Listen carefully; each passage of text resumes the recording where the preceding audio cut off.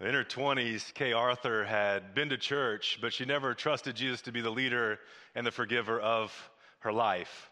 Her husband at the time was a manic depressive, and she got to the point where she felt like, man, I can't take this anymore. She ended up leaving and getting a divorce. Shortly after that, she engaged in an affair with a married man, and her ex-husband found out, and it was so much for him to take in. And one day he said to Kay, "If I don't know if I can do this anymore, I should just end it all." And Kay Arthur was so jaded, so crass at the time, she looked at him and said, "Why don't you do it? Because I could use the money." Her husband took that action, and Kay Arthur was shattered. She didn't know what to do, didn't know where to turn. She loaded her kids into the car, and one day she shouted out to God, "To hell with you, God." We'll come back to that story in just a moment. Maybe you've been there before. Maybe you've thought that same thing, or maybe you haven't said those words exactly, but maybe you've asked this question: is there any hope? Well, this is a season that has caused many of us to pause and causes us to reflect and kind of reevaluate some things in our life. Some are reevaluating what's life really like after this life. Some are reevaluating some very deep things, like what's the meaning of life? What are my values in life? What are the things that really matter in this life? Others are evaluating some things like, why do I eat every time I go past the kitchen while in shelter in place? Some are evaluating, how do I dye my hair in the midst of this season when I can't go to the salon? Others are evaluating, why did it take me so long to get on TikTok so I can learn all these sweet dance moves? Other people are evaluating, like, why did I waste my life watching Tiger King on Netflix? But whatever you're evaluating, I want to say welcome to Central. I want to say thanks for joining us online. We are currently one church that is meeting in many rooms all across this Bay Area and actually all across the country and even on the other side of the globe. So no matter where you are, I want to say welcome to Central. This season has been interesting for my family and I. I typically make it my goal to eat dinner with my family at least 3 nights a week. Well, that's increased considerably in this season. And so one day we were sitting down for dinner as a family, and we've been trying to ask each other creative questions because we see each other frequently. And my son, Cannon, he's 9 years old, he came up with this question. He said, "Dad, what was your favorite dessert when you were my age? Dad, what was your favorite dessert when you were 9 years old?" And that one question sent me back to my childhood. I could smell the fresh cut grass. I could still see playing kickball in the backyard. And I could still feel that shot of adrenaline when I heard that ice cream truck pulling down the street. And I would run up to that ice cream truck and I'd get a bonbon every time. I can still remember being at my grandma's house. And I don't know if you've had this where you grew up, but at my grandma's house, there was this company called Schwann's. And whenever the Schwann's truck would pull into my grandma's driveway, I knew it was game on because Schwann's had like this catalog full of delicious things that you could order, and I was at grandma's house. So that meant I wasn't going to just get one ice cream. I was about to get a whole case of ice cream. And as I recall and reflected back on my childhood, I told Cannon, man, my favorite dessert when I was 9 years old was ice cream. And as he was processing this, he looked at me and said, "Dad, they had ice cream when you were 9?" And I was like, "Yes, son, they had ice cream all the way back in the 80s and 90s. Yes, they did." And he's like, as we start talking, he's still processing this. And he's like, "Was it like 2 cents?" And I'm like, "No, son. Yes, we had ice cream. Yes, it cost more than 2 cents. Yes, I can still beat you in arm wrestling. Yes, I can still beat you at basketball. Any other challenge you want to throw at your old man, I'm game. Because you might be 9, I might not be as good as I once was, but I'm still good enough to beat you, partners. Let's go." Just had to remind him of some things. But it's fun to reminisce. It's fun to reflect. It's necessary to reevaluate. It's pivotal to remember. And actually, that's my primary objective today, to bring us all to this place of remembrance. My primary objective, I don't think I've ever preached a one-point message, but I got one point for you today, one primary objective, one thing: remember the cross. If you're a follower of Jesus, my goal is to help us remember that there's been a great transaction that has taken place. All your debt, all your sin, all your junk, your baggage, your condemnation, your shame has been nailed to this cross. If you're here online just exploring the claims of Jesus, I'm so glad you've dropped in.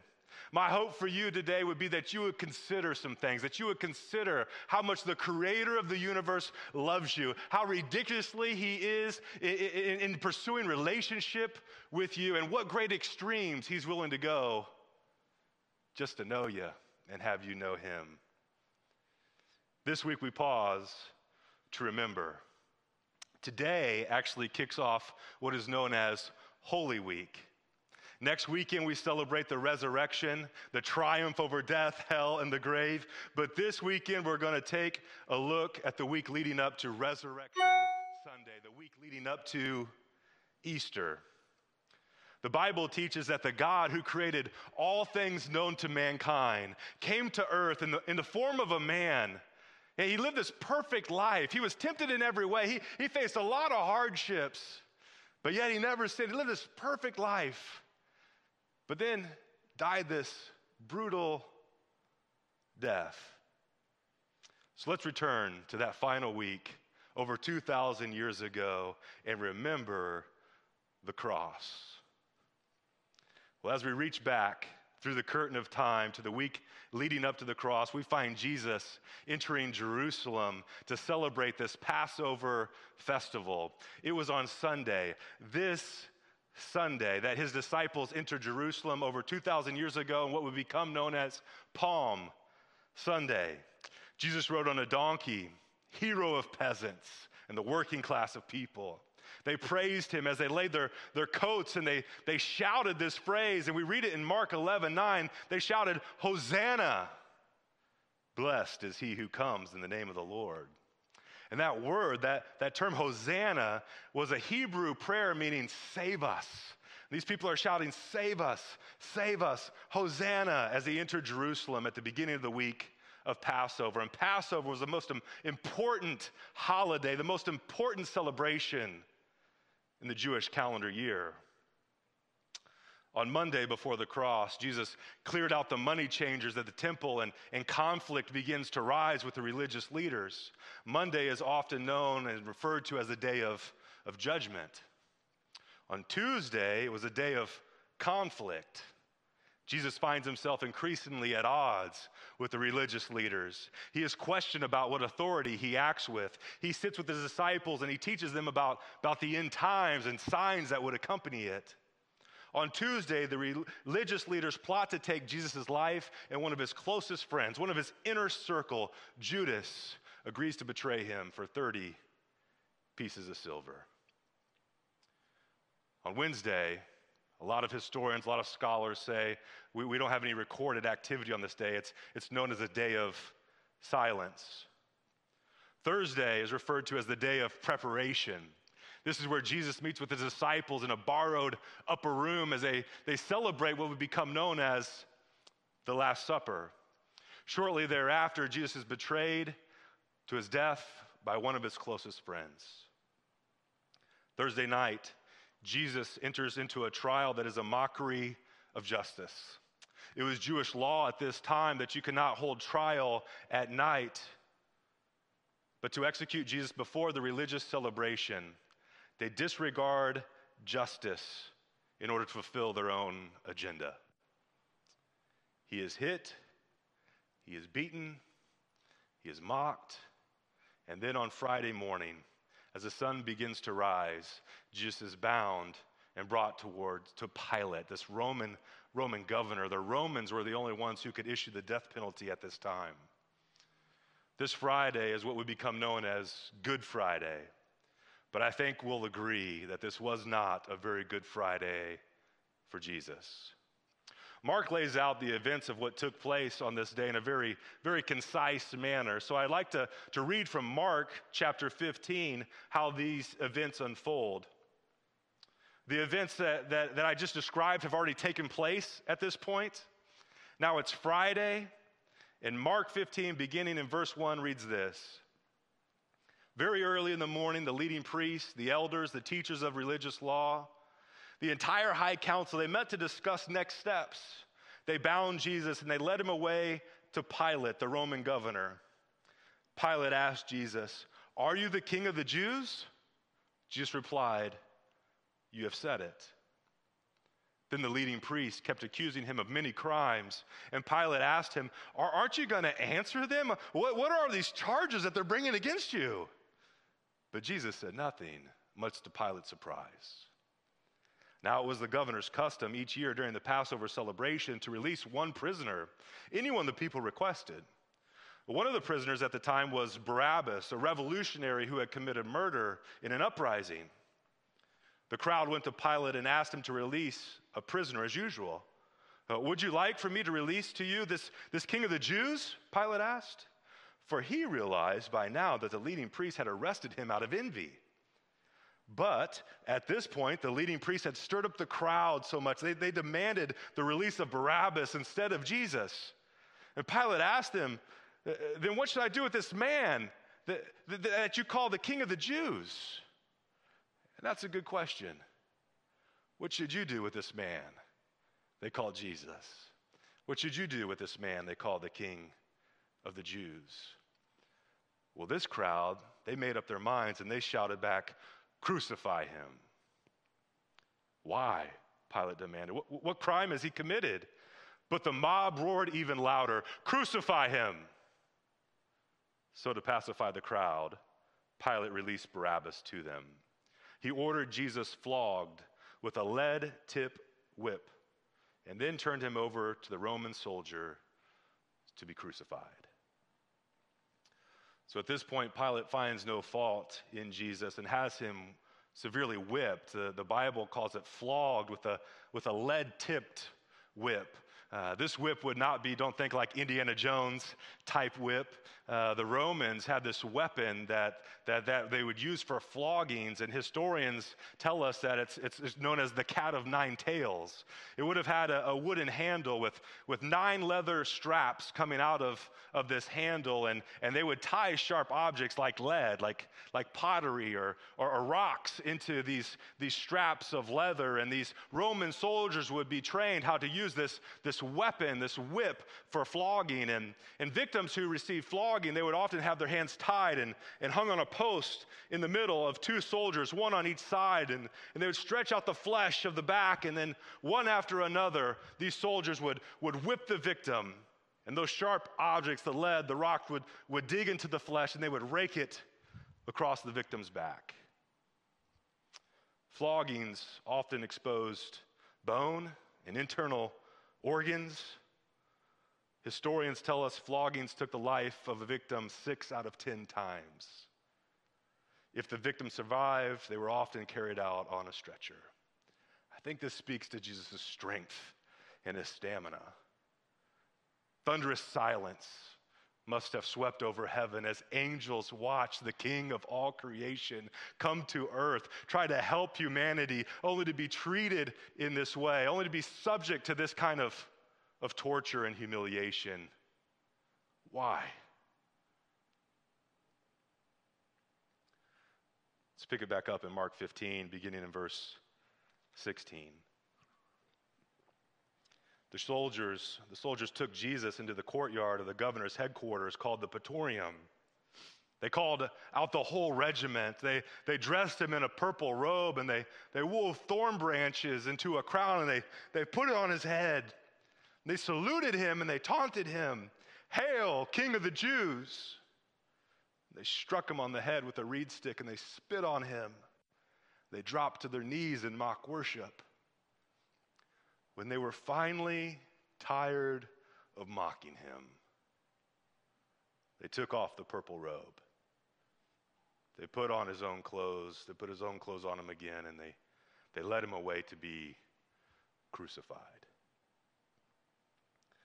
By the time Jesus walks to Calvary, he's probably in pre-state shock due to the extreme pain and enormous blood loss at this point.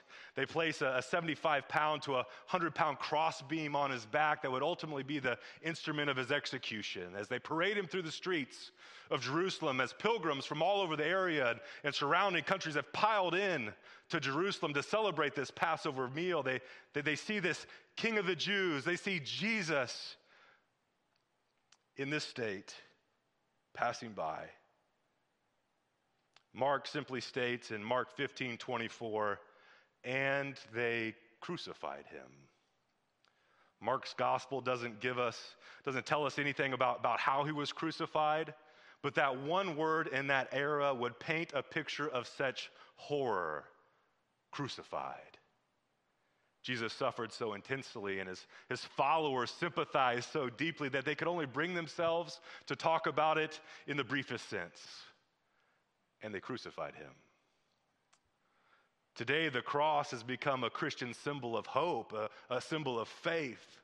The early Christians had symbols too, but the cross was certainly not one of them.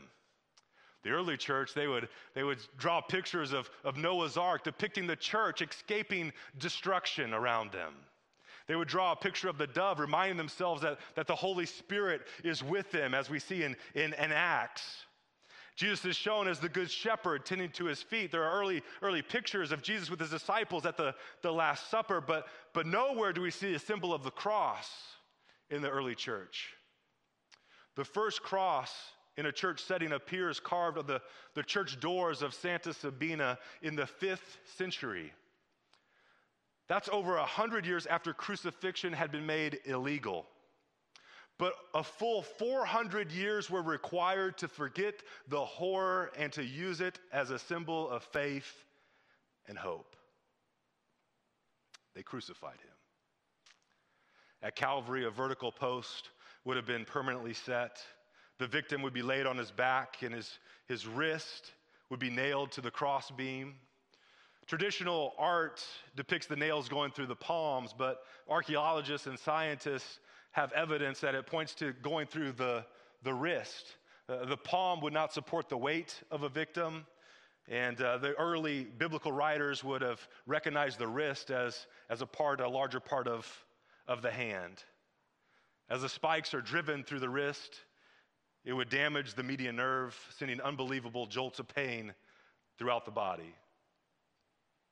Spikes would be driven through the hands and the feet, increasing the intense torture. The only way for a victim to breathe on the cross would be to put all of their weight on those nails and all their weight on those nails that went through their hands and their feet, and to pull themselves up to gasp for a breath and then back down.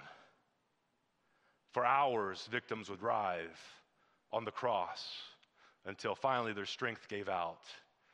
Crucified victims died of suffocation. So after being betrayed, unjustly tried, mocked, spat upon, punched, whipped, paraded through the streets, crucified in front of his mom and closest friend, Jesus says, "Father, into your hands I commit my spirit." The King of creation, who left all the glory of heaven, came to earth only to be treated in this way. And my question is why? And I would submit to you, because your sin payment required it. I would submit to you because we are broken and flawed individuals. And in order to restore relationship with the creator of the universe, payment had to be made. He knew we needed to be rescued. It's only through Jesus and the sacrifice on the cross that we can experience his radical grace. That's why Jesus came to earth, to rescue broken people like you and broken people like me. He came so that wherever you've been, whatever you've done, whatever you've experienced, your story doesn't have to end there. And while his radical grace is freely given, it comes at a tremendous price. However, the climax of the story is not the cross. while on Friday it appeared that all hope was lost as the author of life suffered and died. However, it doesn't end there. On Sunday, he rose again, conquering death, hell, and the grave. The story doesn't end on the cross. He's alive, and because he's alive, there's hope. And to the question that we posed at the beginning of this talk, is there any hope? I would submit to you, because of the cross, because of the resurrection, the answer is a resounding yes. Because of the resurrection, because of the cross, there's hope for your marriage, there's hope for your career, there's hope for your kids, there's hope for your sickness, there's hope for the future, there's hope even in death. The resurrection reminds us that he makes beauty out of ashes, that he can take what is broken and make it into a masterpiece. He's still in the miracle-working business. He takes nobodies and he makes them somebodies. And you might be saying, well, how do you know that to be true? And I would say, because I've experienced it firsthand. My story is that he takes junkies and drug dealers and he turns them into pastors. He takes the hopeless and he turns them into dispensers of hope. He takes those silenced by shame and sends them out with a message so clear and so resounding and so powerful that sinners are set free. The cross reminds us that victory comes through surrender. And surrender can often feel like death, but waving the white flag of surrender to God's plan and his purpose in every area of your life is truly the only way to experience freedom, truly the only way to experience the life we were created to live. But he hasn't just done it for me. He's done it for many of you watching right now. He's done it for this lady by the name of Kay Arthur. We started this message as Kay pulled away with her kids in the car, and she shouted to God, "To hell with you, God." Kay would later say this, and I quote, "What I didn't know at that time is that is exactly what God did for me. He took all the hell for me when he died on the cross, and in turn said, 'All right, Kay, to heaven with you.'" Kay surrendered her life to Jesus, and rather than staying silenced in her shame, Kay's ministry now reaches around the globe. And you might say, well, how does that happen? How does someone go from cursing God on one hand to leaving a legacy, living a life that brings hope and healing to people all over the world? And I would submit to you that happens for two events that took place in history. One is the cross, and the other is the resurrection. The cross, that's where we come and we surrender all that we are. There's a transaction that takes place when we put our faith, when we put our hope in that reality. 1 Peter 2:24 says this, "He himself bore our sins, made the payment in his body on the cross, so that we might die to sin and live for righteousness. By his wounds we have been healed." It's an ongoing process of coming back to the cross and saying, I surrender once again. I surrender this area of my life. Now I surrender this area of my life. And healing begins to take place. The second reality is a resurrection. So not only can we have this transaction, not only can our account be reconciled, not only can our debt be paid, not only can we stand before the courts of heaven justified, not because of anything I've done or anything you've done, but because of everything Jesus has done. But it gets better than that, as if that's even possible. It does. There's a resurrection. And because he's alive, the Bible says that the same Spirit raised Jesus Christ from the dead. It lives in you. Let me just read it to you. Romans 8:11. The Spirit of God who raised Jesus Christ from the dead lives in you. That's how we go from nothing to something. That's how we go from cursing God to having this ministry that impacts the world, because the Spirit of God takes up residence in us. And it does in us and through us what we can never do on our own. The same Spirit that raised Jesus Christ from the dead lives in you. And just as God raised Jesus Christ from the dead, he will give life to your mortal bodies by the same Spirit living within you. Friends, we remember today that because of God, he's tracked us down with his love. Wherever you are today, remember the cross. Remember what Jesus did for you. Let it change your perspective in the present. Some of us are struggling with failure and we feel disappointed, but the cross reminds us that God's love is unconditional and he's never going to give up on us. The psalmist said he delights in every detail of your life. Some of us are struggling with work, with finance, with relationship. The cross reminds us that he's got your back. If he's come through before, he's going to come through again, and he's with you even now. Some may feel like they're barely hanging on, but look at Jesus and realize if he can carry all that he did, then we can handle what we're currently in. He went all the way to death for us. They put him in a tomb. It seemed lost on Friday. On Friday, they saw nothing but death and dead ends. But even in the darkest moments, God had a plan. And what appeared to be nothing but death and dead ends on Friday led to resurrection on Sunday. It didn't end on the cross. He's no longer in the grave. He's alive. And because he's alive, there is hope. Next Sunday is Easter, and we're going to celebrate that reality. Today, we remember.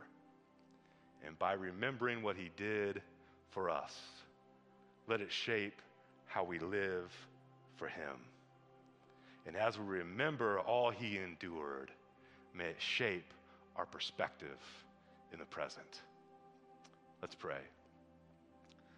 Well, Father, we thank you for the cross. We thank you, God, that there's a great transaction that has taken place for every individual that's put their faith and their hope in you. And I thank you, God, for those just exploring, that your radical grace that changed the life of Kay Arthur, that's changed my life, that's changed the life of countless men and women throughout the generations, the same power, the same grace is available to everyone today. So God, I pray for those contemplating that decision, that they put their faith and their hope in you. In Jesus' name, amen.